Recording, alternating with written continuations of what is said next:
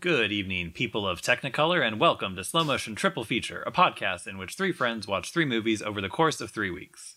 Each month, a different friend will select a different triple feature for their friends to enjoy and discuss. Slow Motion Triple Feature is one of the many fine podcasts brought to you by the American Friend Institute.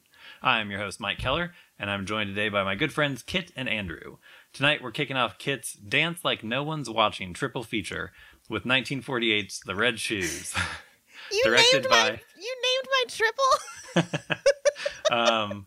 Directed by Michael Powell and Emmerich Pressburger. Well, so what would you want to call it, Kit? I was going to call it ballet, so that's fine. I actually don't even remember what the other two films are. So. It is Billy Elliot and then Matthew Bourne's Swan Lake. Okay, cool. I was supposed to read the American Friend Institute Presents thingy. Oh, yeah. Okay. Do it. Kit, tell us a little bit more about the American Friend Institute. The American Friend Institute is an organization that honors the heritage of the motion picture arts. We produce educational podcasts about film, including Adam Sandler: A Life in Pictures, and have curated a jury-selected list of the 100 greatest films of all time. The American Friend Institute was founded out of our mutual disgust that The Exorcist was not on the American Film Institute's list of 100 greatest movies. It's also not on our list because no one nominated it. I think we all probably thought someone else would do it. The American Friend Institute does not recognize the existence of any of the Star Wars films. On an unrelated note, Star Trek II: The Wrath of Khan is the 61st best movie ever made. I agree. It is. I know you do. That's why it is. Well, it's good to see you both again. We've taken some time off. Now getting the gang back together, or the bang back together. Either way. Banging back together. Yeah. But yeah. So, Kit, tell us what prompted you to pick this film, or what made you want to do this triple feature? I would say primarily two things. One was that I believe, Mike, you had never seen this? Correct. Andrew, had you seen it? Nope. Okay. That both of you, supposed movie boys, had never seen this great, amazing movie. And then also really wanting to make you watch Matthew Bourne's Swan Lake. And then Billy Elliot as a connective tissue, because we do actually, or at least I, bring that movie up a lot. And I know Andrew and I really like Jamie Bell, and, you know, I think stemming from that movie. And it's just like a good movie that doesn't get brought up a lot. It's a little bit forgotten, I think, but very good. And I'm excited to watch it again. And it has probably my favorite, or at least the most moving end to a movie that I've ever seen. And also, I love ballet a lot. I am not an expert. I'm probably like in the realm of people who enjoy ballet, quite a plebe, but I see the ballet a lot, or I did when that was a thing that was happening. And I love sitting around on YouTube and watching ballet and watching documentaries about ballet and listening to ballets and all that stuff. So I was very excited to make other people watch a lot of ballet. Have you seen White Nights? Yes, I saw it a long time ago and kind of forgot it existed, and now I want to watch it again because, like, you brought it up in relation to something else on this podcast recently. We were probably talking about ballet, and like I know White Nights because it's like my grandma's favorite movie. Right? Yes. She's like, I know it's bad, but I love it. White Nights is this movie with Gregory Hines and Mikhail Baryshnikov as I don't know, ballet dudes. It's like a Cold War ballet movie. Interesting. Anyway, I think it's kind of famously not good, but seems to have it. From the director of Ray and Dolores Claiborne. Yep, which is one of my favorite facts. Yeah. Weird. Yeah. I just watched something with Gregory Hines in it the other day, but I can't remember what it was. He's great. You don't see him pop up that often. Yeah. Well, he's dead. That's probably why. If you saw Gregory Hines pop up now, you'd be in trouble, buddy. Let's see. I'm gonna look it up while we're on the subject. But talk amongst yourselves. Look up whether Gregory Hines is dead. Yeah, exactly. Yeah, I've got my list. Oh, I think he was in Wolfen. I watched Wolfen. Now, are you saying woofin or wolfen? He is. I say woof. That's his Okay, thing. but Shit, he's made fun of me. again, do you mean woof or wolf? Wolfen. There we go. Just making sure. Although wolfen sounds like more like a verb. Well, you don't have to say it like a weirdo. You can just say wolfen. Wolfen. Yeah. You know, is that a great title for a Wolfen. film or a terrible one? Because it does, even if you say it correctly, that's Yeah. weird. I have a Wolfen. theory. It I have sounds like a theory here. breakdancing movie. If it's wolf, E-N, not a great title. If it's wolf, I-N, apostrophe, now you're cooking. Yeah, I agree. Yeah. Yeah. But yeah, that was another Whitley Strieber joint, or Stryber, whatever. Remind me who that is. He was the guy that did Communion. He wrote Ah, Communion. Oh, yes. Okay. Nice. Oh, yes. But yeah, Wolfen wasn't that good. What else did I watch recently? Been watching a lot of Rosanna Arquette films. Very nice. But anyways, Red Shoes. Red Shoes. Let's get our dancing shoes on and talk about Red Shoes. I'm ready, dude. Let's do it. Okay, yeah. I really didn't have a lot of notes because it's so, like, you don't want to look away from the movie at any point. And so Yes. I just didn't take any notes. You really So- don't. And I was telling Andrew before you deigned to show up, that I had 3 to minutes work. late for the record. I had to work while watching this, and it was like utter torture because you really don't want to look away from the screen Yeah. while you're watching this. I think too that the movie becomes even more visually engrossing as it continues, because I Yes. feel like the first third of the movie feels very, I don't know, that's like kind of grounded and sort of, I don't know, there's something very typical about it. And then as soon as I'm not sure what I think maybe the point where I started to really become engrossed in the filmmaking is, I don't remember which one. There's one wide shot of something happening where there's just like so much. So I guess let me just start. The movies talks a lot about creative process, like visually, and I think a lot of like that's something that I think movies have trouble with a lot is getting that across in a way that feels real to me. Unless it's movies. Yeah, unless it's a movie about movies. Exactly. Yeah. Very masturbatory. But this movie, although it doesn't really get too far into the weeds on things, which I kind of wish there was like some way to make a movie that got like really far into the weeds on some sort of artistic process, but that wasn't like boring. Anyway, I digress.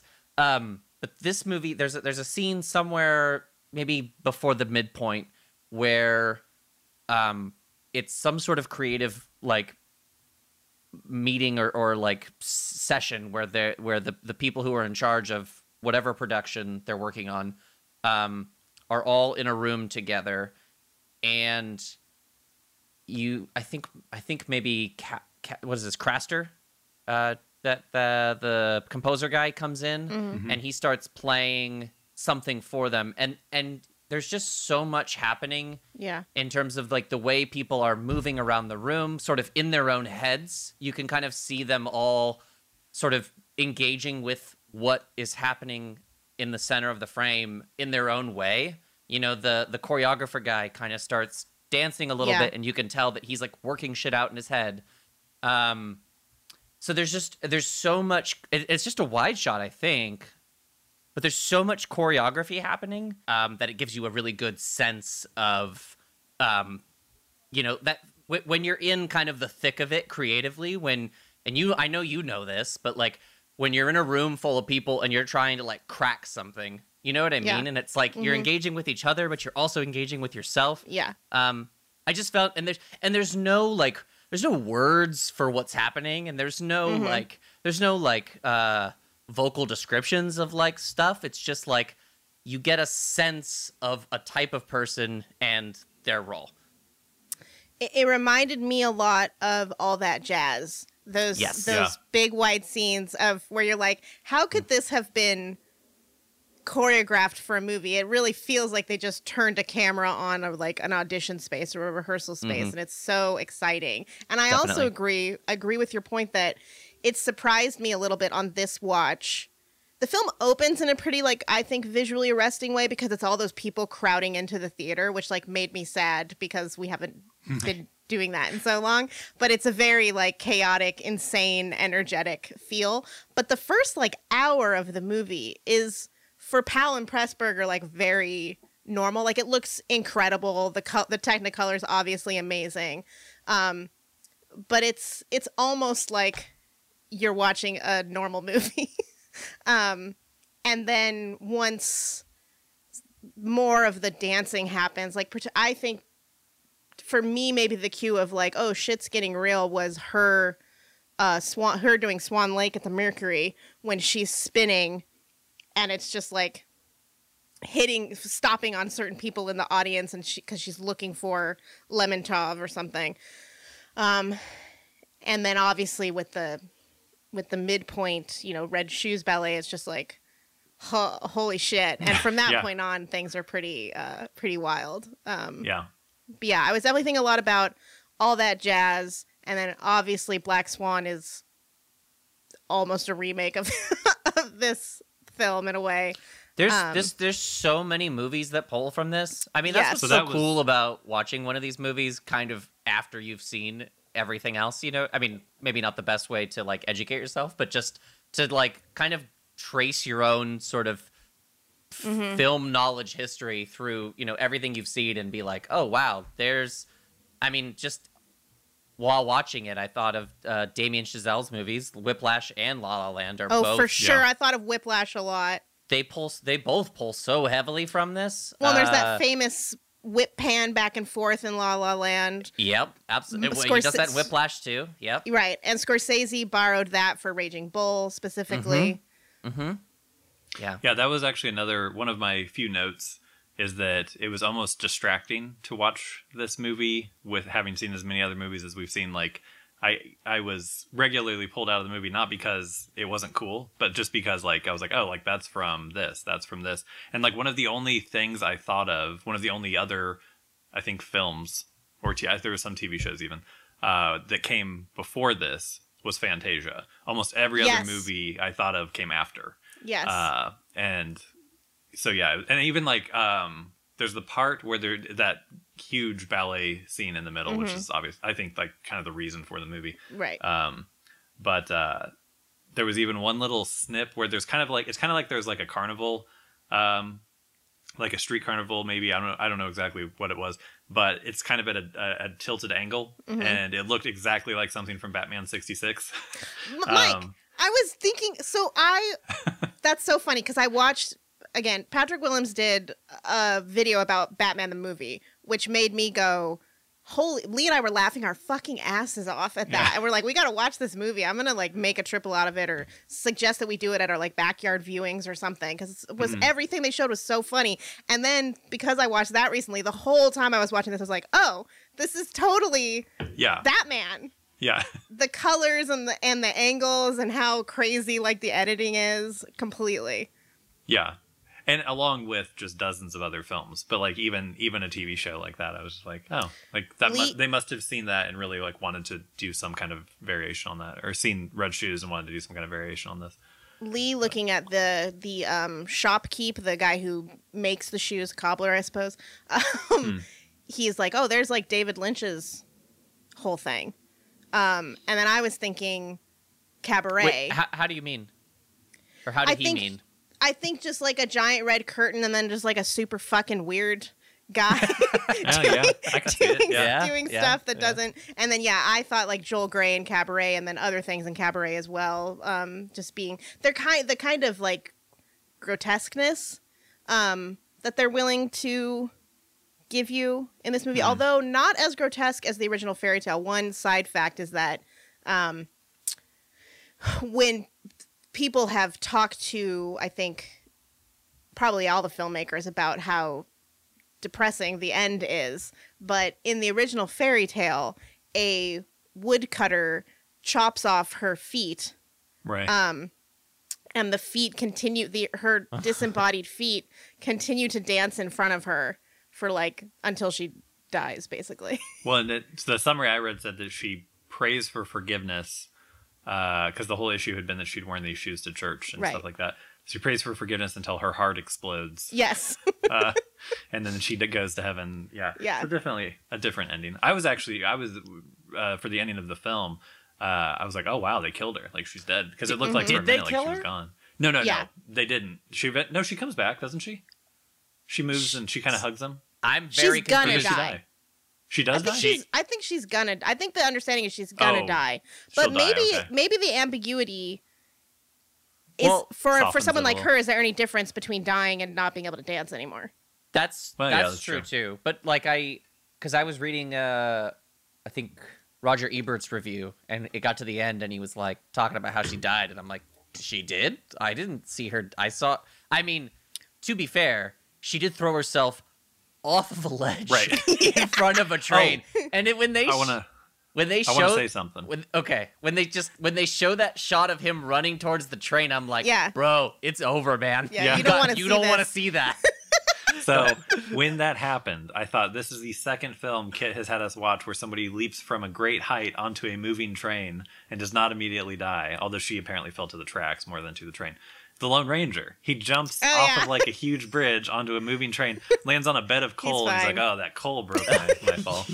I think she dies because that's what happens in the ballet.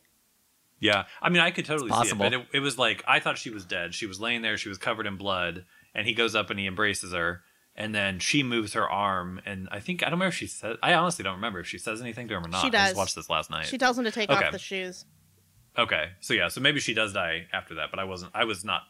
It sure if doesn't. she It died. does not. The movie does not end on her dying, but it's certainly possible that her getting run over by a Right. fucking train, After Didn't. jumping. Yeah. did in fact kill her in the end. Yeah. Why does he kiss her feet? That's the last thing that happens. in the movie. Because that's the thing. That's what I love. So a lot of people talk about this movie as being about, the pursuit of your art or the choice between art and life, which it obviously is about that. But the fact that she is a woman and a ballet dancer and torn between these two men, I personally think, like, there's this speech that he gives when they're in like a wagon or something. They're like laying together on the Mediterranean. And he gives that speech about how when he's an old man, he hopes that some pretty young thing will ask him when he was the happiest. And he'll say it was when he was with her, with the famous dancer, Vicky, what's her name? Paige. When she was very young and before she was like spoiled or she was unspoiled or something. Both he and Lemontov treat her like their possessions. And so I think he kisses her feet because that was her value to him.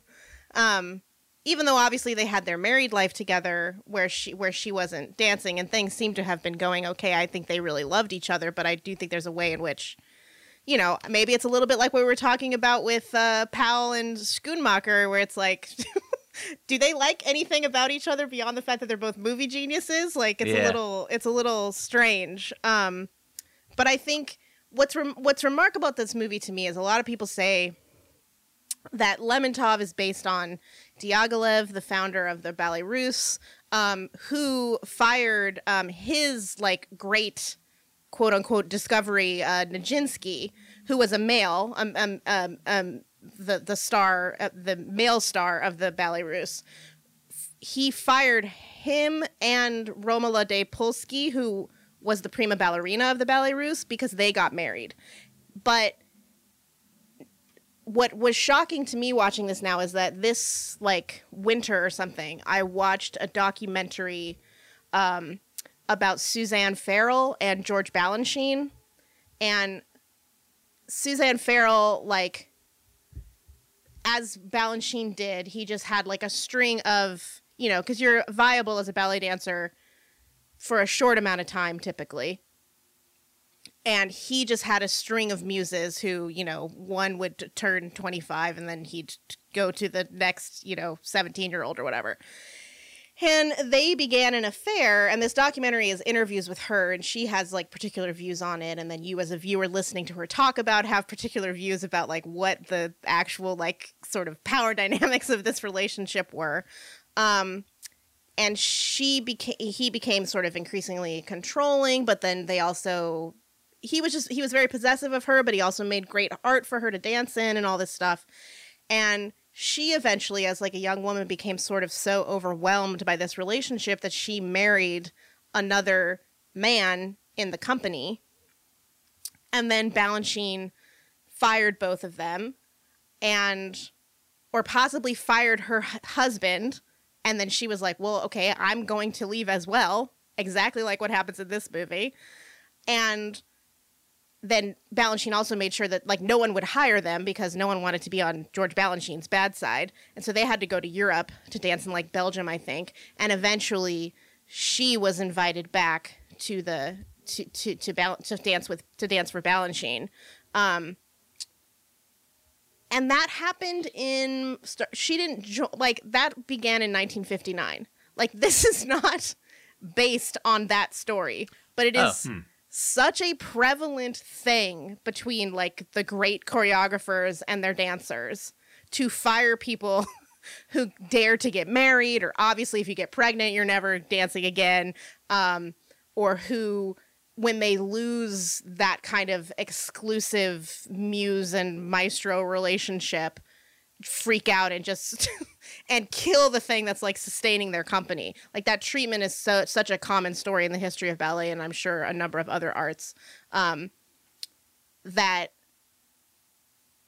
to me, this movie, it is about art versus life, but it's more particularly about that relationship between, like, it's just interesting to me that he's considered, as is often the case, Lermontov is considered the great genius, even though obviously he would not be what he is without the people who dance for him, and particularly her in this film. It is interesting how that character, to me, just because he's not a director, right, or he's not really, he's always, I mean, he makes all the very high level decisions, and he clearly is a tastemaker, but it's I feel like we very rarely see like a movie like this about an executive producer or something like that, you know? Mm-hmm. Well, they said, Powell and Pressburger always said they based him on Alexander Korda, who was their mentor as a filmmaker. And I think he was a producer, right? I don't know. Let me see. Yeah, he was a film name. Producer. He did, like, I think he did The Thief of Baghdad and The Private Life of Henry VIII, and like a lot of big movies, like classics like that.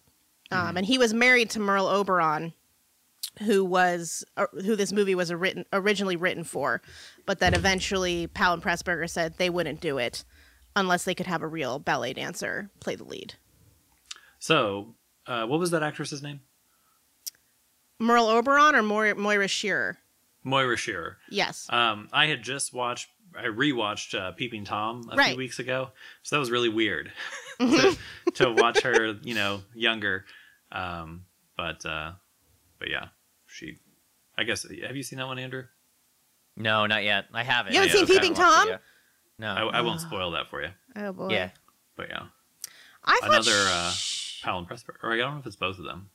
It's Powell. Yeah. Okay. I thought she was fabulous for this being her film debut. Yeah. Obviously, she has the dancing thing, but it was a really good, unhinged performance. And she has that thing, I think, that Vivian Leigh has, where she's beautiful, but there's a kind of, she looks scary. Like there's something, she's like a praying mantis or something, where there's something threatening about her beauty even. Eyes. Yeah. And the makeup they put her in enhances that, I think, for sure. Yeah. I have this little thing to read from Roger Ebert's review from 2005. Shearer, who was 21 when she was cast, was at the time with the Sandler's Wells company, dancing in the shadow of young Margot Fonteyn. Is that how I say it?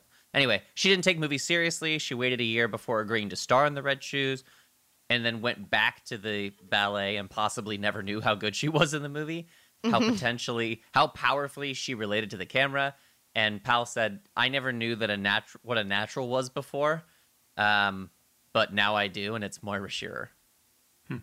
And she went through a lot making this movie. Like, I would imagine. I was reading that she got like a horrible like blister on her back from the sun. That freckly British skin in the Mediterranean, tough to deal with. And that just basically tortured her for the entire production. She like hit her head or something and it turned into an abscess. And then she had to be hung for like 8 hours at a time in the like, the harness that for when she's like flying and stuff. And then all the dancers were dancing on concrete floors, which is horrible. I did see for that, your body, and could have like prematurely ended a few careers, frankly. But yeah, it was a lot of fucking work, and this is a lot. I mean, it's long for one thing, but the doing like an entire ballet, and then also a bunch of a movie, plus several other pieces of several other ballets is like pretty extraordinary. I wasn't really sure because, like, I'm not a ballet person. I think I went to one. I think I went to the Nutcracker back in like elementary school, but I've otherwise never been to one. And so my assumption is that this is incredible dancing because it looks really good to me, and it's crazy to watch. But yeah, I kind of wondered if like I can't remember if this is on Wikipedia or I listened to little blips of the commentary, which has like interviews with like Scorsese and then.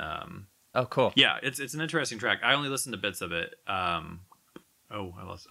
they were saying that it was well received as a film, but that I guess some people in the theater or the ballet, I guess, business, weren't as impressed with it or something like that. I don't know.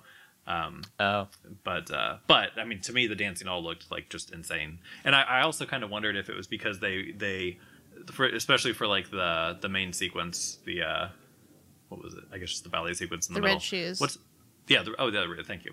That there's a lot of like film tricks and stuff in it. Yes. And so it's like, maybe if you're like a ballet purist, especially in 1948 or whatever, that to you it's like, oh, this is just offensive. This is the film art trying to, sully our, I don't know, art or whatever. I was when it first started and like you started to get a sense that things were going to get kind of like surreal. Like Denise is sitting next to me and she's just like, I know it's maybe not a fair thing to say, but one of the things that's bothering me right now is that I'm seeing things that could not happen on a stage. And I'm like, well, I think we're kind of in her head now a little bit. So it's okay to do that stuff. And it's like, oh, okay. Well, but what was interesting to me watching this is like, obviously, yes, there's a ton of movie stuff, and I'm so glad they did that. I'm so glad they didn't just shoot a ballet. However, a lot of the stuff, what my takeaway was, a lot of the stuff that they're doing is shit that they can do in the ballet. For instance, that not green screen. No, they can't do that. But there's the part where she is like in kind of a black void, and then all those curtainy like scrims come up that make it look like it's this. I've seen shit like that in ballet. You can absolutely do that. And also, it's worth. And then the part where she is projected to be or reflected to be like a Pepper's Ghost type of effect where she's on the little stand. I think something like that actually happens in Matthew Bourne's Swan Lake. What they couldn't do is have her also simultaneously be standing outside the window, but they can do effect and in fact frequently do effects like that. And one of the interesting things is that Hein Heckroth, who's the painter who was the production designer and made like 150 fucking paintings for that scene alone, he started his career in the German ballet, and I think there's a lot of stuff in that sequence in particular that is borrowed from stagecraft. And I agree with you. I think then partially, you know, obviously we're in her head a little bit because she starts to see the two men in her life kind of take over for the cobbler and all that. But in the rest of the movie too, like, it was interesting to me that this is a ballet within a movie. The ballet tells the same story as the movie. And then the movie, even more than other Powell and Pressburger things we've watched, has even the kind of supposedly grounded story taking place outside of the ballet. There, to me, it seemed like there was less of a concern, even in those scenes, with presenting that as reality. Like, there's still, like, so many matte paintings and all of those. There's a crazy scene that Lee and I had to pause to figure out where the current prima ballerina announces that she's getting married. Mm-hmm. And that room they're in is real halfway up, and then paintings the rest of the way, including the reflection in what is supposedly a giant mirror. Weird. And you should go back and look, because it blew our minds, because I think Lee asked, like, why is it real when it's close up, but clearly a painting when they're far away? And then we had to, like, find I was like, yeah, that's weird. But then I had to find the line that's like, oh, it's because when they're close up, they're only up to the ceiling is the point of the room that's a real set. And then the rest of it is painted. But there's all these things like that. Did you I didn't catch that one, but the balcony that she eventually throws herself off of, and when they first established that, it's a set, and like the train is just probably somebody walking with some steam. It's not a real train, but it's so funny because, like, the corner of in the very corner of the frame, you just see some poor PA just like looking up through up at the actors, and the camera just like after like 30 seconds of like you looking at this dude's head in the corner of the screen, it just slightly adjusts to frame the person out.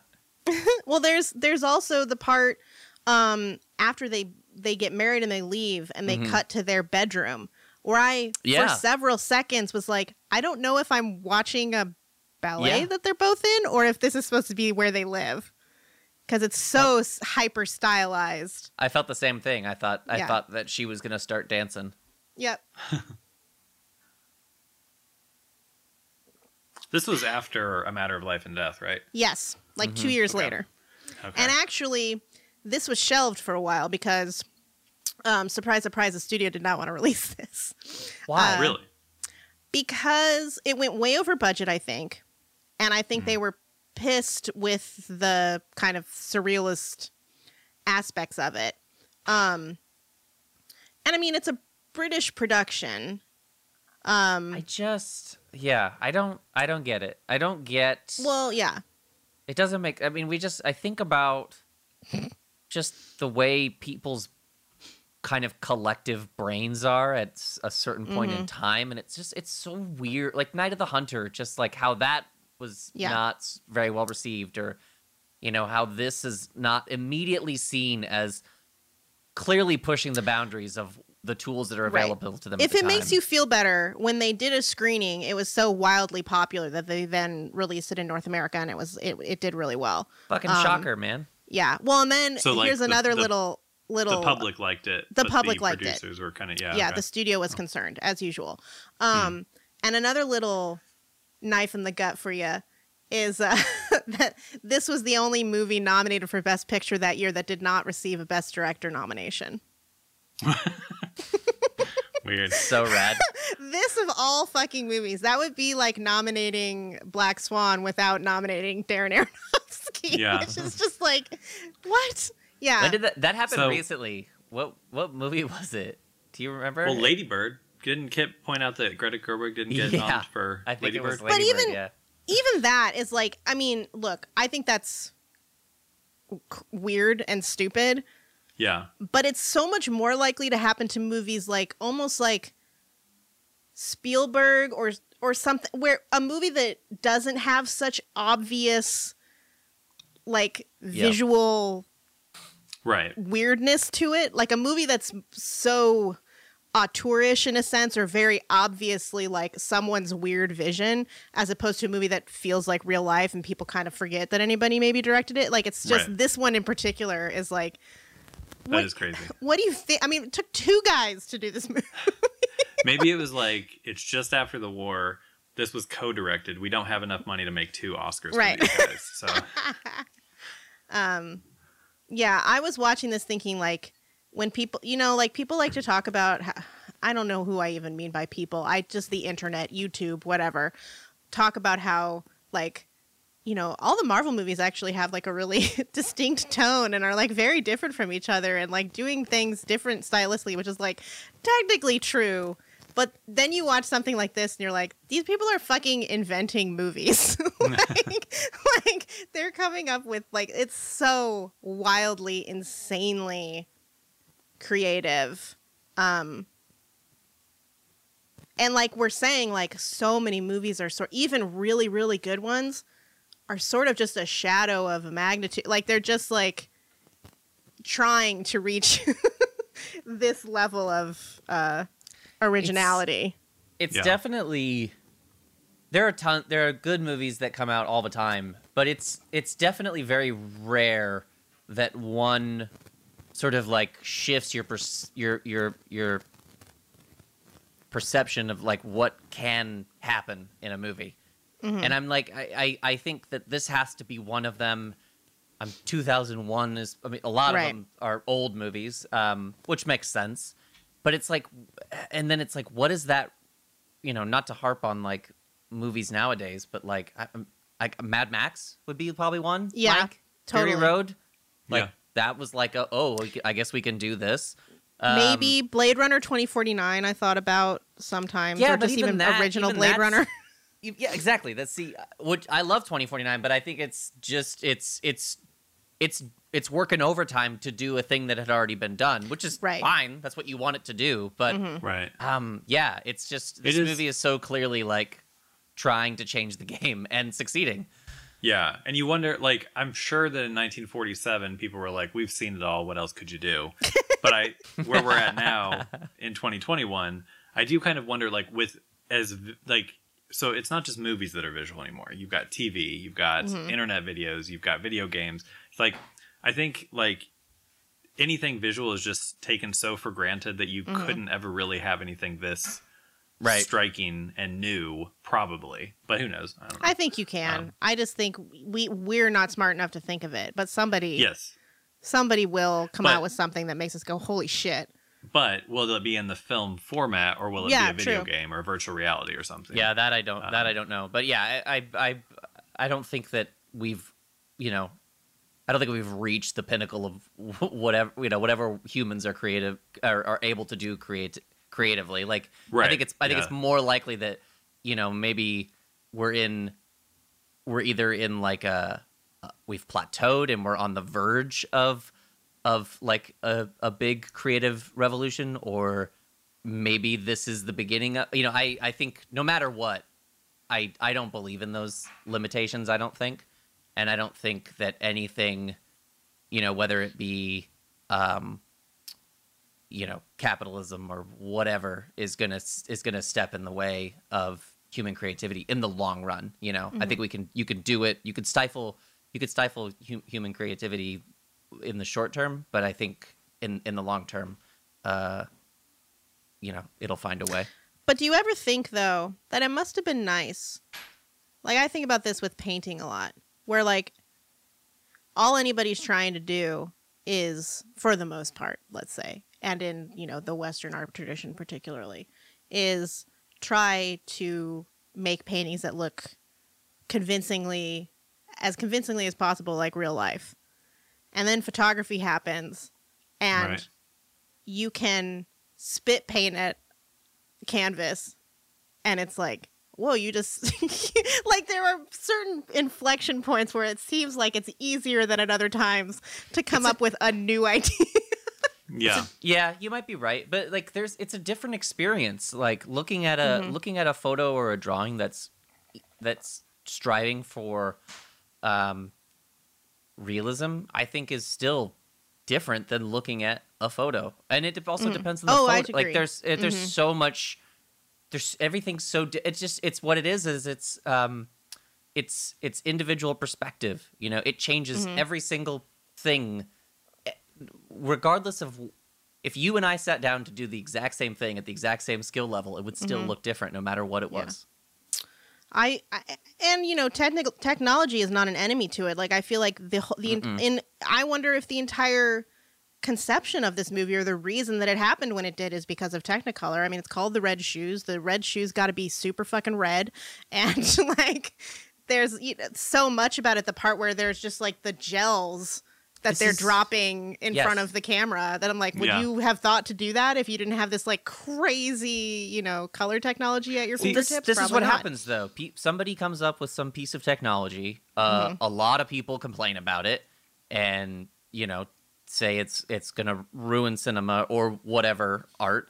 And then somebody else who's smarter than all those people figures out how to use it and do something cool with it. So this is gonna sound like I'm joking, but this is what I have said about digital movies.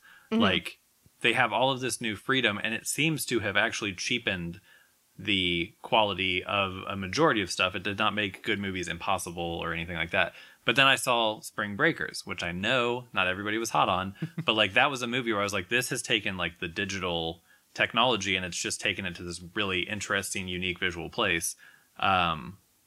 So, I mean, Spring Breakers and The Red Shoes are different, but like, I think that so technology itself is not a hindrance, but I think that digital may have like, I don't know. Freedom People aren't is a challenging hindrance. themselves. But digital lets you make a movie, Mike. So there's also that. There's people who are like, one thing that it's done is given us a buttload of, what's his fucking name? Knocked Up. Oh, Apatow. Apatow. Digital Although he enables shoots on film, doesn't he? Or does he must shoot on digital? I think he must shoots shoot on digital, yeah. but it gives us that ethic anyway of like, just keep the camera rolling, let people talk as long as they fucking want. Yeah, we'll shoot everything, and then we'll clip together a movie of sort of individual moments. But it also gives people like Soderbergh, like or Fincher, his style or Fincher. There's their styles would not exist without, you know. And then just the number of people who can make a movie when they don't have to. I mean, it's similar with music. Like, you know, I recorded my first album in a studio that used tape, and that's, you know, kind of a classic experience that people long for. But the number of people who can now make music in their houses, I mean, it's great. Yeah. I think the factor is time. I think, you know, when something like digital cinema is introduced and it's like, it's a shiny new toy, it's cheaper, all of a sudden I can do all these things. But I think collectively people need to, like, people all around have to figure out little bits of, you know, the big picture, I guess, on like how to actually use this technology in a way that isn't, you know, detrimental to the art. And I think it just takes time. So yeah, you get 10 years of studios saying, oh, you can't shoot on film anymore, you have to shoot on digital, and then people not really knowing how to adjust to that. And now you have movies that are shot in multiple formats. I mean, like more movies are being shot on film now than were 6 or 7 years ago. Right. And for sure. Also now the technology has reached a point where it's like, you can either do one of two things. You can make something that could only be a digital, you know, something like Nightcrawler or something that is very specific in the way it is a digital film. Or you can do something like, I don't know, an Irishman or something where it's like, clearly they shot in film, but anywhere film couldn't do it, they could use it as a tool. So it's like, it can be a point of creative expression, or it can be a point of, you know, technological necessity. Well, think of, I mean, I think of how long it took them to figure out what the fuck to do with IMAX. Like, I was seeing IMAX whale documentaries in the early 90s when I was a kid. And so, like, that's all there was to do with IMAX. And then there was a time period of, like, I think movies using IMAX in a very showy, shitty, kind of way, and then you know Tom Cruise figured it out really very recently. It's like 2014 giving, or James Cameron credit. 2011, 2012. Well, I mean, you may not want to, but like it is all those guys though. It's Tom Cruise, it's Christopher Nolan, it's honestly Michael Bay, it's James Cameron. Like James Cameron specifically with 3D. Like obviously 3D's kind of gone the way of the buffalo at this point, but it'll come back. They keep trying. They'll never stop trying with 3D. That's the thing is it's like it's the industry and the art of it being at odds with each other. You know, there's absolutely a place for 3D. Like no question in my mind there's a place. It's just a really small slice of pie that doesn't make any monetary sense to $1 billion studio. Right. Yeah. Therefore, every movie has to be a 3D movie. So I found out that they actually, there's people doing VR porn now. Oh yeah. You know, I thought that was still years away from being a thing, and it made me. When I found that out, I was just like, I can't believe I see any man ever. You know, if that's what we're doing now. But I don't know if I see. I don't know. To me, there's something about that's very weird to me. Oh, no shit. It's the end of civilization. Yeah, okay. All right. Does anybody know how that works? Like, yes. Because from what I've seen is it just like it's like a split screen and it's supposed to create the effect of like more immersion, or is there more like 360 views? Well, it's 360. I think I'm guessing based on I don't this is not something I think I've seen. But I've seen like YouTube videos and I've shot 3D videos or 360 view videos before. It's just like it's a camera and it has like a super wide lens on the front and on the back, so it's like 180 degrees. And then there's software that just kind of connects everything, and you just I don't know. So plant it in the middle of the room and bang a chick, I guess. Well, but so wouldn't you need more than one person around you doing activities for it to be any different? Okay. No, you just kind of you can look at the door, you know, behind you. Wouldn't that be actually? Now, wouldn't that be? I feel like that would be more of a realistic experience of just like you just that's like why looking I'm not off worried into about space. That's why I'm ultimately not worried, is because what's going to happen with VR porn, it's going to be the same as when they make like a haunted house experience at a theme park, where there's never verisimilitude, because I'm like, well, okay, why is this like Leatherface guy hanging out with Dracula? Like that wouldn't happen. And I don't think most people probably making porn have the sophistication to go, well, you know, technically this will be more real if there's just a door back there instead of some other people banging, or you know, whatever. So yeah, it's gonna. I don't think our sophistication will ever catch up with the potential of the medium.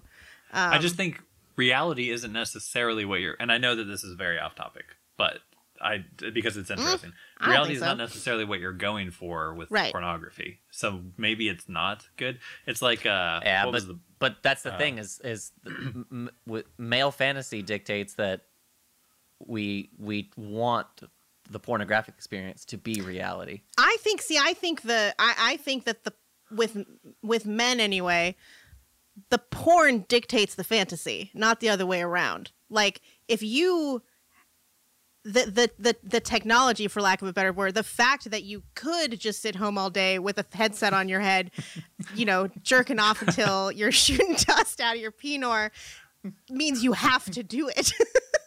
It doesn't matter if that's what you want, you know. They tell you what you want. But you go look for what you want. I don't know. I understand.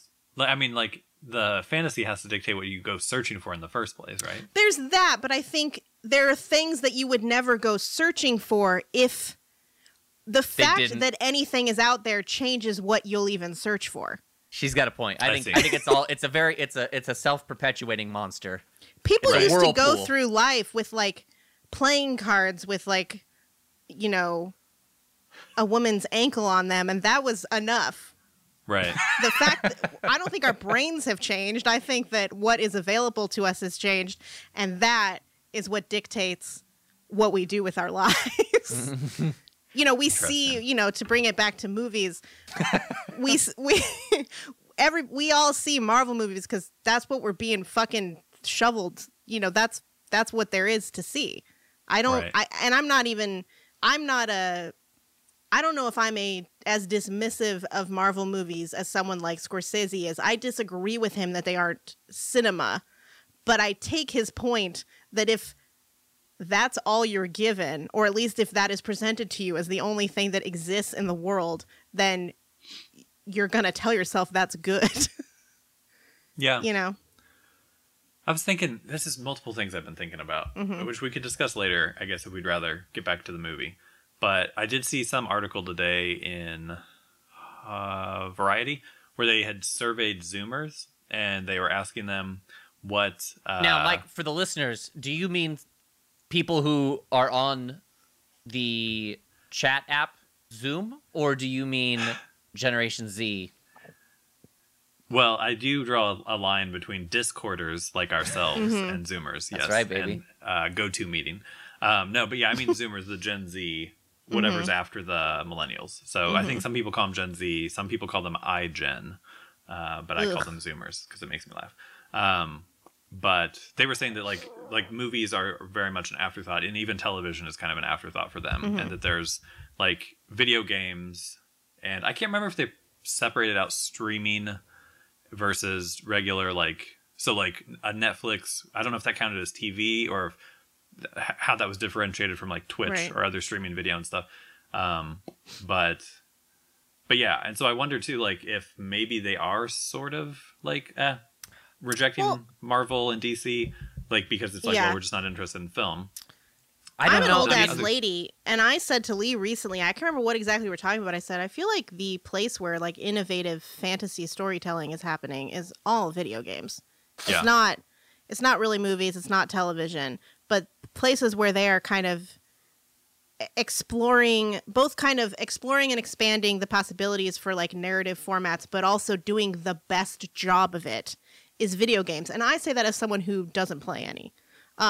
Just sitting next to someone who does, I'm like, I think the problem is that people took over the industry who had very little interest in film, and it created this situation where, and like there have always been reboots, there have always been remakes, there have always been adaptations, but it created this situation where like the sole focus was just these massive tentpole type of things, and like that doesn't grow an audience, it just keeps an audience, I guess. And it's like you can get more people going to a single film than you would have to maybe 10 other movies you would have made that year.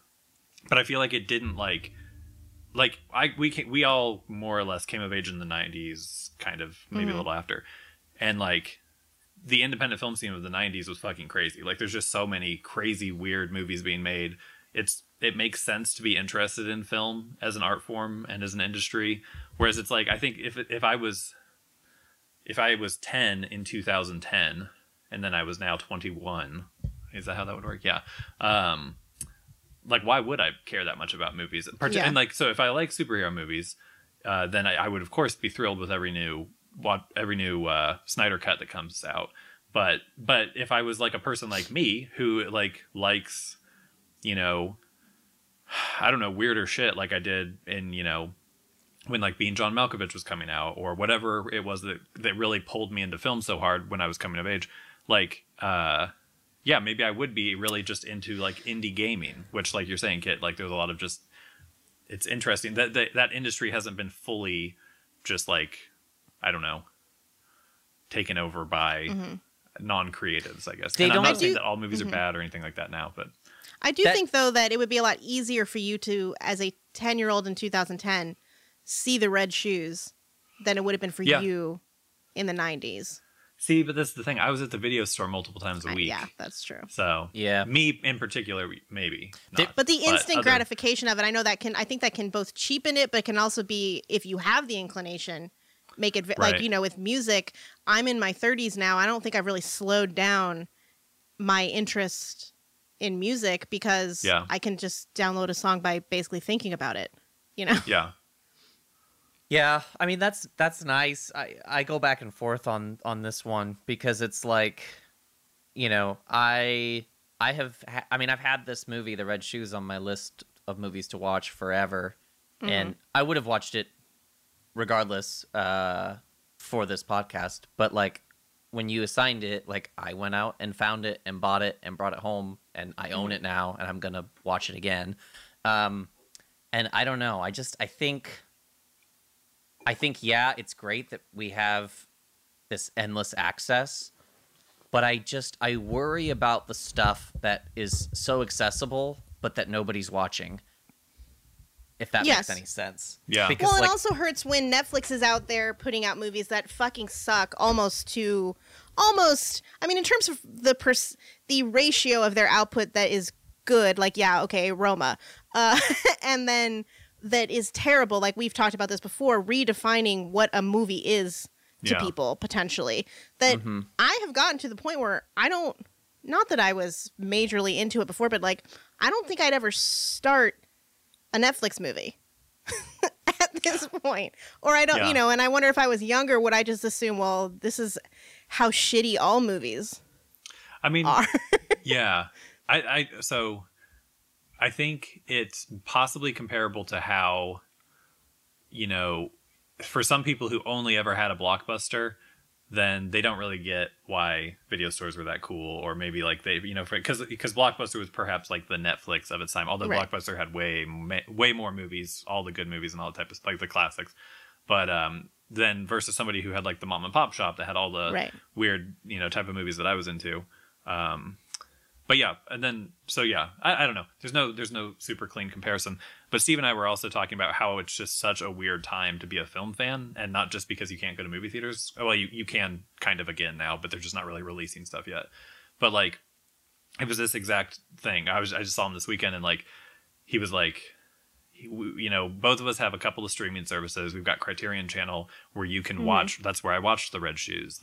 It's insane what's available to us for $10 a month, but it's like, and like I'm a big Blu-ray collector, and so it's like there's new restorations of all of these movies all the time. They look better than you've ever been able to see them before. We grew up watching stuff on VHS and then DVD.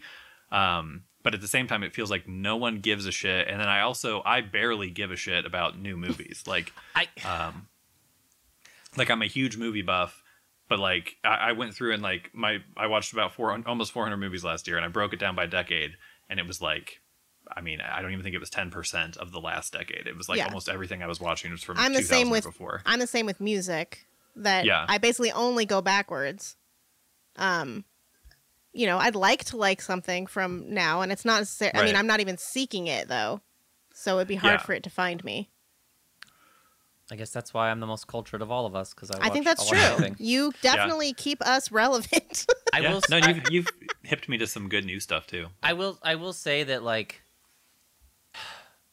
one of the biggest reasons that I like physical media over streaming is it's sort of like it's a sense of like ownership, and also like honestly as stuff is going away, I feel more and more like an archivist. I used to be able to go into like, any number of chain stores and buy like a movie or something. Like I would just go and rifle through their bit, or go to Blockbuster and look at what they were selling or whatever. You could buy movies so easily, and now it's like I just upgraded to UHD, and I was like looking for some stuff to watch, so I went to like Best Buy, and it was like they don't even really sell movies anymore. That's weird to me. What's UHD? And 4K. What is it versus Blue? Is that 4 times the resolution? But is it a Blu-ray technology still? Yeah, it's okay. 4K Blu-rays, but they play on a 4K Blu-ray player. It's just more information. I wish that they had like, so like there's a very clear different like name between DVD and Blu-ray. I wish that they had not called them 4K UHD Blu-rays. It's terrible. I feel like it gets confusing to people. Yeah, it's terrible. If UHD but it's just means 4K, then why is 4K also in there? UHD. What's that? So here's the thing: 4K in this situation is a little confusing because sometimes it's actually 2K. Okay. 4K is a branding term. It's marketing gibberish in this case. It always means it's a higher resolution than 1080, but it's it honestly it depends on which, you know, what. And the thing is like, you know, I was reading about like why doesn't Criterion move? Why don't they start making, you know, UHD? And it's like it's UHD is such a niche market, and Blu-ray was already becoming a very niche market, and DVD the same. And it's like, so you have these sort of tiers that are becoming like increasingly specific in their audience, and that audience is getting smaller and smaller. And so like Criterion's never going to may never make 4K Blu-rays because they already like DVDs are still, I think DVDs are still like the best-selling physical media at the moment, which is insane. I think that's true too. Yeah. Wow. So then you're sort of layering technology on top of stuff, and people still haven't migrated. So I think I don't think they're going to. It is expensive. Yeah. Produce a 4K. So I think the future for sad men like Mike and I is that you'll have, you know, companies like Criterion and Arrow and Shout and Oscilloscope and all these other companies who are going to be restoring and putting out what they can until the bitter end, I think. And we will support them as best we can.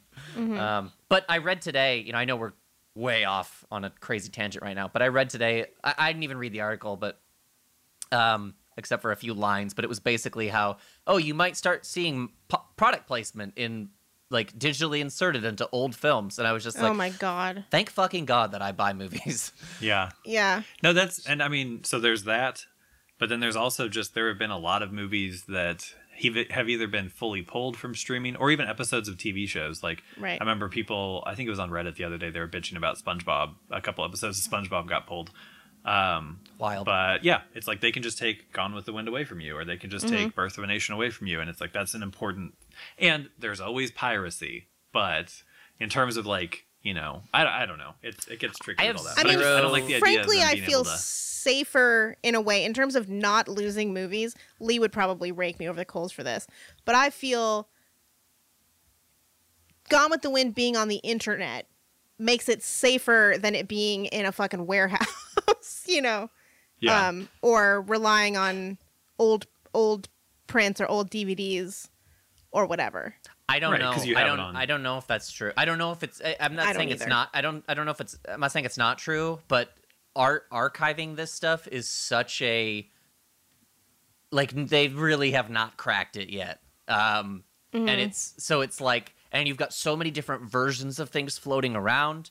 You know, and the version of Gone with the Wind that you're viewing on, you know, HBO or whatever it's a highly compressed, streamable version. See, I can say that because I don't care. I know, when it comes to visuals. You may not care about it in terms of your viewing experience, but you will care about it in terms of your desire to see things prevail. Yeah. Yes. I do think, though, to Kit's point, like, it's great to have, you know, the original print of Gone with the Wind in a salt mine in Kansas or somewhere. But it's also great if you have that, that's excellent. But it's also very good to have it on servers and hard drives all around the world. Yeah. In the event that somebody were to drop a big bomb on Kansas or something, like, keep making copies, baby. You know, build a vault on the moon, put some up there. But you know, hey, there's an idea. Thank you. I'm working on it. But I think about, like, you know, is that why you were talking to Elon Musk the other day? Elon, I call him Lonnie. Lonnie. But you know, I think about A New Hope, Star Wars: A New Hope. You know, that's like a movie that has not, like, they've never released those in their original theatrical format on any sort of I think not since VHS. I don't think you can get. There's like a laser disc. Anyway, all that to say, there's the despecialized versions, which is a bunch of weirdo internet pirate nerds got together and created like a true 1080 experience. But they had to do it from there's like pieces of VHS and Laserdisc and all kinds of like weird chunks, and they had to like learn upscaling technology and digital noise reduction and all kinds of crazy things to kind of restore this experience. So they're heroes. They are heroes. They're absolutely heroes. And that's a piece of history that was allegedly gone, or George Lucas was lying, which is also possible. But it's just, so in that way, it's great that there's a million different versions of things flying around, because it's like somebody somewhere is going to be able to find it and hopefully care enough to restore it to, the thing that made it the important thing that it is. Well, if Criterion ever does release a UHD, I would like for it to be the Red Shoes. I'll bring it back around. Yes, I think this is honestly related to the Red Shoes, because what we're talking about, what inspires this conversation, is the seeming, boundless originality of this movie and its extraordinary value as a film, something that is worthy of preserving, worthy of seeing, that we're hopeful that people see. That I still, we said this about Matter of Life and Death, that there's something about that movie that you feel like you could show it to a kid now and they would enjoy it and be sort of, delighted and surprised by it visually.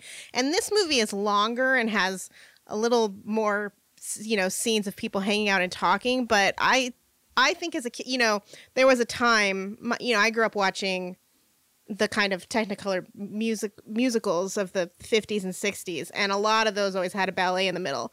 And as I liked ballet as a child, and those bored the shit out of me. I enjoy them a little bit more now, but I think this ballet, this I would have enjoyed if I'd seen it as a kid. This might have made me want to make movies or be a dancer or something like it. And I kind of appreciated, which we were talking about earlier, might be what people who were into ballet did not appreciate. But like, I appreciated when they did things in this movie where like the dancers would leap and they would hold them up and they were in their white, outfits. Right. And then like the movie superimposed flowers over them. And I was like, oh, because as somebody who's not versed in the language of ballet, right, I don't know exactly what that'd be, the visual style of ballet or whatever that, wait, I never would have. You don't speak ballet? I don't. Jesus, dude. All right. You should see me dance. But like, I think, like if a kid were to watch that, maybe it would sort of develop some of that grammar. I don't know what that would be. But like, because I've always to me, honest to God, watching any ballet, it's just people hopping around. And like, I can appreciate the athleticism of it, but I so rarely even understand. And I feel kind of the same way with any of the opera I've seen. Where I'm that way with opera, though I've been thinking recently I need to give opera another shot. Because I do enjoy opera scenes in movies and TV shows. But every opera I've seen where it's just an opera, I'm so bored. I do not like nonstop singing.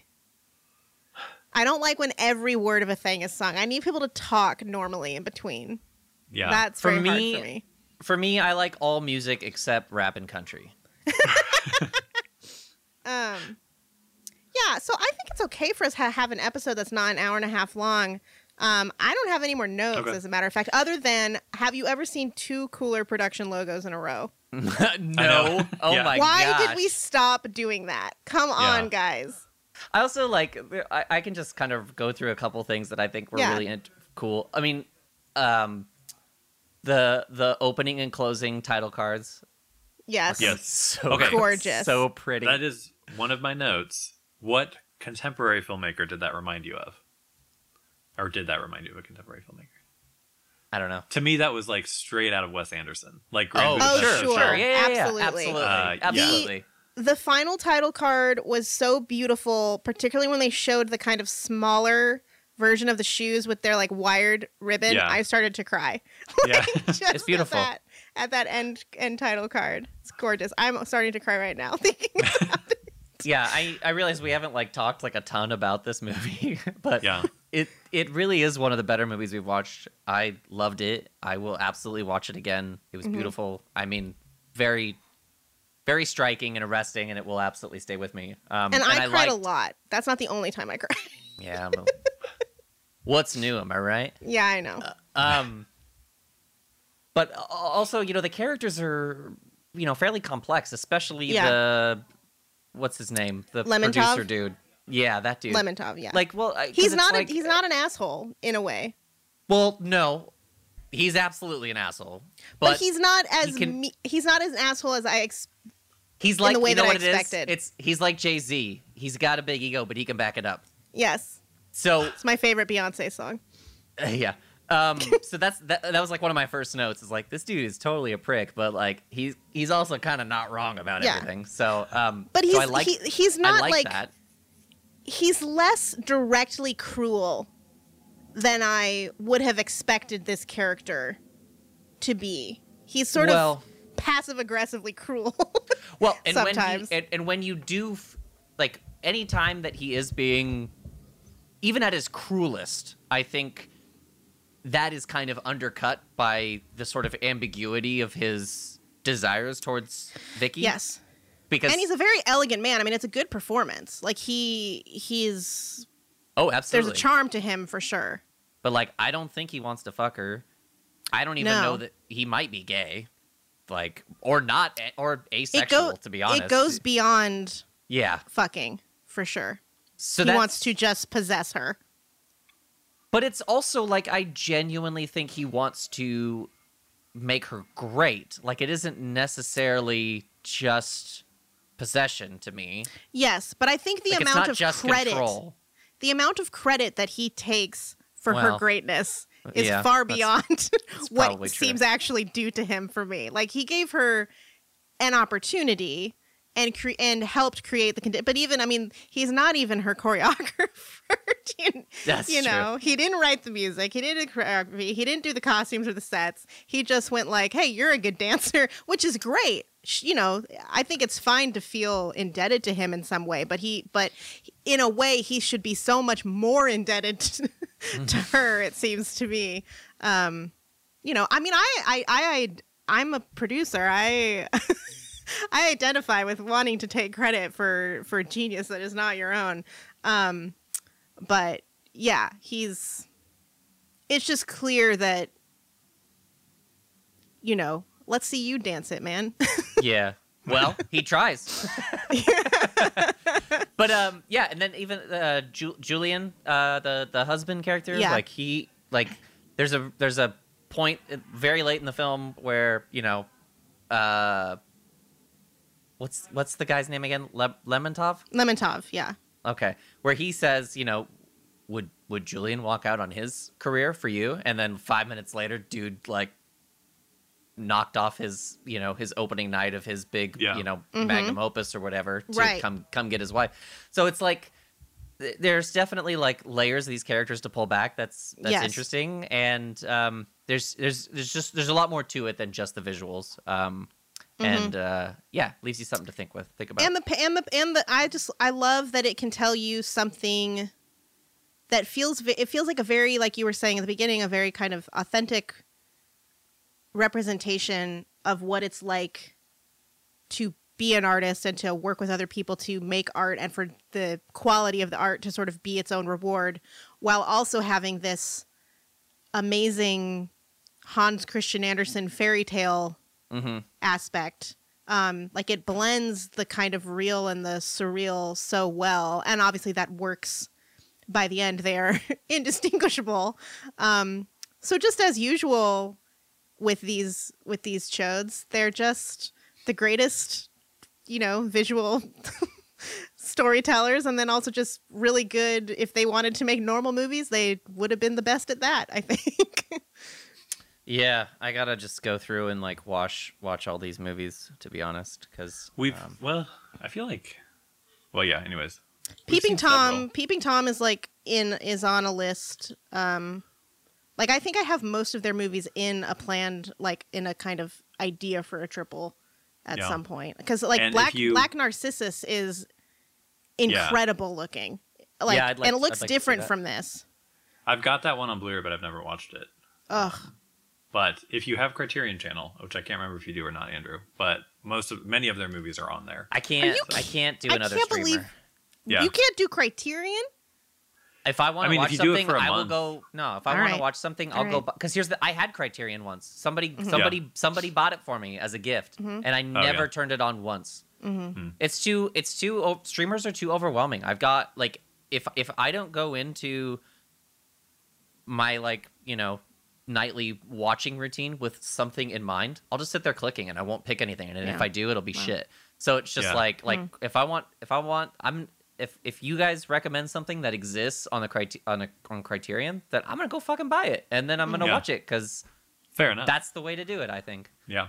Although some of their smaller movies, I'm not 100% sure if they're on Blu-ray or not, but they're on the channel because I think Janus Films owns the distribution here. If I was desperate, Yeah. I guess I would do something like that. Yeah. But only if I was desperate. I understand. Hey, I admire that. You get a much better bit rate that way. So That's right, baby. We're all about bit rates here on the podcast. not a pixel to be spared. Yeah. Oh, I had a couple notes though. If Okay. we're closing down.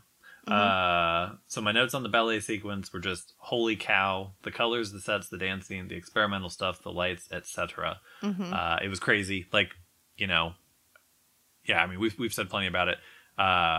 One other note I did have on the ballet sequence was that at the beginning in the commentary, there's a little bit from Scorsese where he says that this is the movie that his good friend Brian De Palma saw, and that it made De Palma want to make movies. And so I'm sure this is one of many, but Well, apparently, the color certainly has a parallel.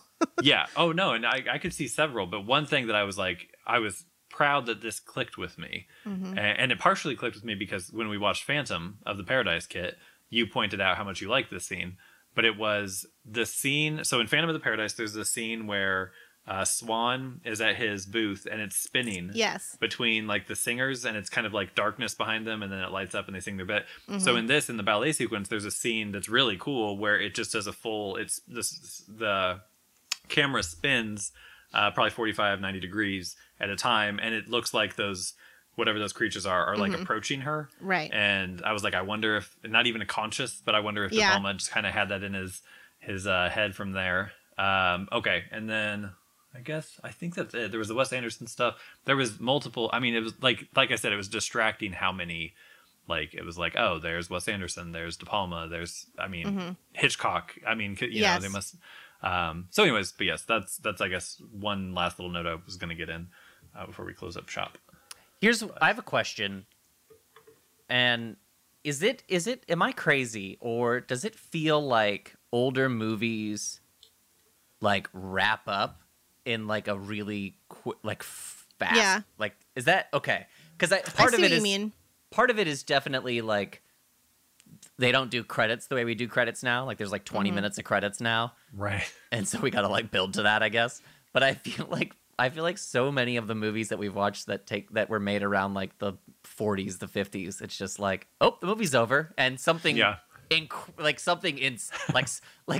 like consider the fact that she gets run over by a train and then the movie is over 45 seconds later. Yeah, there's no forget it, Jake, it's Chinatown to like her getting run over by a train. But like the way that I always feel is like whenever Gone with the Wind ends, like I know every line of that movie. I know what the last line of the film is. But when it truly, this 3-hour movie just like ends on her like getting dumped and then saying like, you know, tomorrow is another day. And I mean, they do show you like the amazing tree and everything again, but it's like, damn, dude. They know how to get out of there. And I mean, that's one of my number one complaints that I'll have with movies more recently is like it wouldn't end. Like just end. You got to set up the sequel. Like imagine the movie going audience of 1948 trying to get through the 5 endings of Return of the King. Like what would they do? Or the Snyder Cut. Or the Snyder Cut. Yeah. Man. I would kind of. I think if I did have access to a time machine, I would definitely sacrifice some audience somewhere from like the 40s just to see what would happen, to watch them view that type of movie and just like, would it be completely baffling? Would it be Would it be like the train coming to the station, the Lumiere brothers? You know, would they all be like running out of the theater terrified? What would be your post-credit scene in this movie? Oh, I know exactly what it would be. You ready for this? Okay. Yes. So we're in the auditorium. Show's over. Everybody's gone. Camera pushes in on that little shop, that shoe shop. Mm-hmm. Get real close to the red shoes. And then they start to move a little bit. Yeah. Hard cut. Yeah. And then it says Spider-Man will be back. That's great. That's genius. They probably should have just done it. I was thinking something somewhat related where we cut to like 15 to 25 years later and like people are in more, modern dress walking down the street. A little girl passes a window and she looks in and she sees the red shoes. And it's kind of like Jumanji, when it like washes up on the beach or whatever and those guys find it. Yeah, exactly. Yeah. I like this. I got nothing. Those are both great ideas. All right. Though. Well, I think maybe it could be her severed feet, like walking across the screen in the shoes. I'm stoked for the Red Shoes cinematic universe. I'm fucking ready for it. It's like that and Wizard of Oz. What else has red shoes? Does he wear red shoes? I don't know. I think he does. Red shoes. That's got to be a thing. I mean, because of Wizard of Oz being referenced, I'm sure that there's. Is there a David Lynch movie where they got red shoes? Like Wild at Heart? Is there any? Or Mulholland Drive? Anyways, we got any more little stragglers? Nope. No. Then it's time for our cruise minute. And Andrew, if you could just put a little clip of him saying "Back to the movies." Yeah. We showed that to Andy for the first time. He's visiting, and he'd never seen that clip. We showed that to him. Nice. But yeah, I still have not watched Jack Reacher. I don't have any other cruise news. That's a big update. It's been over a month since your last Jack Reacher update. Since those were my Snyder Cut trilogy or triple feature updates, that will have been like a year ago by the time this episode comes out. So people will be like, man, Mike is really taking his time with Jack Reacher. Yeah. But we did just find out about Top Gun, right? And Mission Impossible release dates, which is a real... Wait. Should we be doing cruise news if it's going to be like a year later? Yeah, because that's what we do, Mike. Yeah. Okay, Mike. that's fine. Top Gun will be out by the time this comes out. Great, Maybe. dude. That's a good point. When's it coming out now? May. Okay. And then think. Mission Was it? MI is Memorial. 2022. What? No, No, it got pushed Memorial Day. farther. Top Gun? Top Gun? I thought you said it was coming out Memorial Day. No, Top No, Gun it got got pushed to pushed. next year or like November. Oh, really? And so did Yeah, Mission dude. Impossible. Mission Impossible Is is Dune? 2022. Is Dune going to come out this year? Yes, October. Okay. I know. What man. about the French Dispatch? Is that still coming out? I think so. I think it's opening one of the film festivals, one of the big ones. What Alright, about good. Bond? That's, I think, still fall. Summer, fall, I think. For now. Who knows? Who fucking knows? I mean, I don't know. I'm surprised. I kind of thought Tom Cruise would be leading the charge. Leading us back to the movies. Yeah. Pulling us out of our homes. Yeah. What about the Black Widow? JK, That I comes don't give a out shit. in July. That got pushed to July. I don't care. It'll come out on HBO or whatever the fuck. All right. I don't care. You think I'm gonna see You that? asked me. You asked me. I was You asked joking. me like I'm the movie guy. I'm here I to was give joking. you news. What about I knew you would know. Minions. What about the new Minions? Yeah, what about a new Minions? When we get a new Minions? Hey kid, I got a question about the Bible. JK, Okay. I don't give a shit. All right, here's my cruise minute. Okay. It's I about like how Black Widow is Andrew. Black Widow is to Andrew as The Bible is to Yeah. no movies is to Andrew. Movies is, what the yeah. Bible is Marvel. to Kit. Marvel is to Andrew. No, movies in general, and of which Marvel occupy. Ugh, Marvel whatever. is like the pseudepigraphia. You can look that up. I will not. I'll have to. Anyway, this is a just nice little thing about Michelle Monaghan talking about why she loved working with Tom Cruise. And you know what? I'm thinking about not reading Oh, it now nice. because you've been such a friggin' No, jerk. I need to hear this. I would love to hear what it is because she's very pretty and pretty Okay, people Yeah. have All important right, Mike. things to say. All right, Mike. I will tell you. Thank you. She says there's no one like him. He really is among the best of the best. And speaking of learning on the job, I feel like that's been my career with every role. It's like acting 101, acting 202. I've been so blessed to work with so many talented people, and he's definitely someone who I look up to and enjoy getting to work with every time we hit the screen together. He is someone who truly, truly connects with you as an actor, as a person, and really draws out an incredible performance. I think that they are great together. They really are. Yeah, she said, I don't know if I've ever worked with an actor that I've been more connected to in the moment That's than awesome. when I work with him. And when you're really, really in the zone. I think that's something you take into the jobs that come next. With every scene, you see what that kind of connection elicits, which is a great performance between the two of you. That's probably why she was like the only likable thing about Pixels. She had to bring that to Adam Sandler when he was giving her nothing to work with. Did Pixels come out after Ghost Protocol? Well, but it definitely Pixels came out was- after Mission Impossible 3, bitch. Oh yeah, you're right. When Hey, when why are was we Pixels? fighting? I don't like this. This is starting to be. This is upsetting me. I don't want to do this anymore. It's not fun. All right. Calm down, Kit. You're hurting Andrew's feelings. All right. Oh, I do have a little bit of cruise news, I guess. Okay. Steve, as I mentioned, I hung out with him this last weekend. We hung out for 8 hours.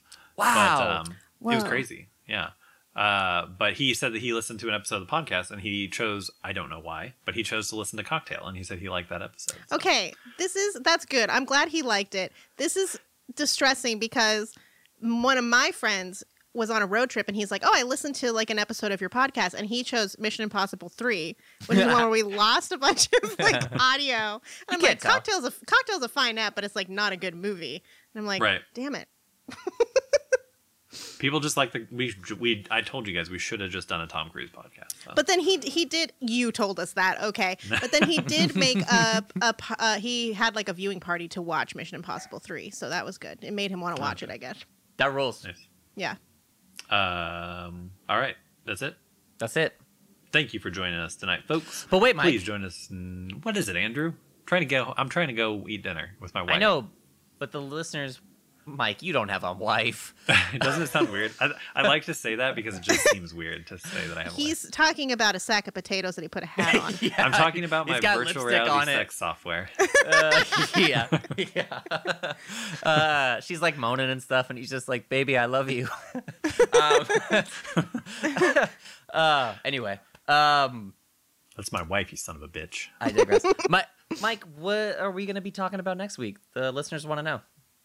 We are doing Billy Elliot. Oh, You're okay. saying that like a question. Yeah. Well, was that the one that was next, or Yes, that's next. Do we have to? No, I've never seen Billy Elliot. I'm kind of Really? Wow. Oh, Yeah. okay. You like Here we Babe, go, baby. but you've never Let's seen do Billy it. Elliot, which doesn't make sense really as a sentence for me to be saying, but somehow in my mind, that's shocking to me. It was a big movie You know, when it came out. right? And to me, that is in the same. And I'm sure that Billy Elliot is probably better, but it's in that same sort of space as Full Monty, Yes. Whale Rider, and My Big Fat Greek Wedding, as these movies that were kind of like indie sensations that I just never saw, even though I like movies. Full Monty, you are correct, but it's way less like of a, I don't know, self-consciously quirky movie than the Yeah, Full Monty. Like for it's sure. it's Right. more Well- more emotional for sure. Yeah, and not so much that I think that Billy Elliot is like those movies, but it's like those movies were all these like really big indie sleeper hits. Yes. And then it's like, oh, you've never seen Whale Rider? You've never seen Full Monty? Or, whatever. I mean, nobody says that anymore. Nobody even remembers those movies. But Yeah. I do. You should watch The Whale Rider. It's really good. yeah. And you know what's Keisha weird? Castle I worked at a Hughes. movie theater. What's that? Keisha Castle Hughes. Is that the lady in it? I think so. Okay. I hope so. Cliff Curtis is in it. We love Cliff Curtis around here. Okay. I love Cliff. Hey, I've got Mimic on VHS here. I just saw that. If anybody's that's sick, interested dude. tonight. If you want to stick around after the podcast. I'm good. All right. So yeah, join us next week for, I think, 2001, 2002 was Billy Elliot. And 2000. 2000, okay. Slow Motion Triple Feature was recorded in beautiful Monte Carlo. Special thanks to our producer Lee, the man in the booth who makes us sound great. If you would like to contact us, please do so at slowmotiontriple@gmail.com. gmail.com.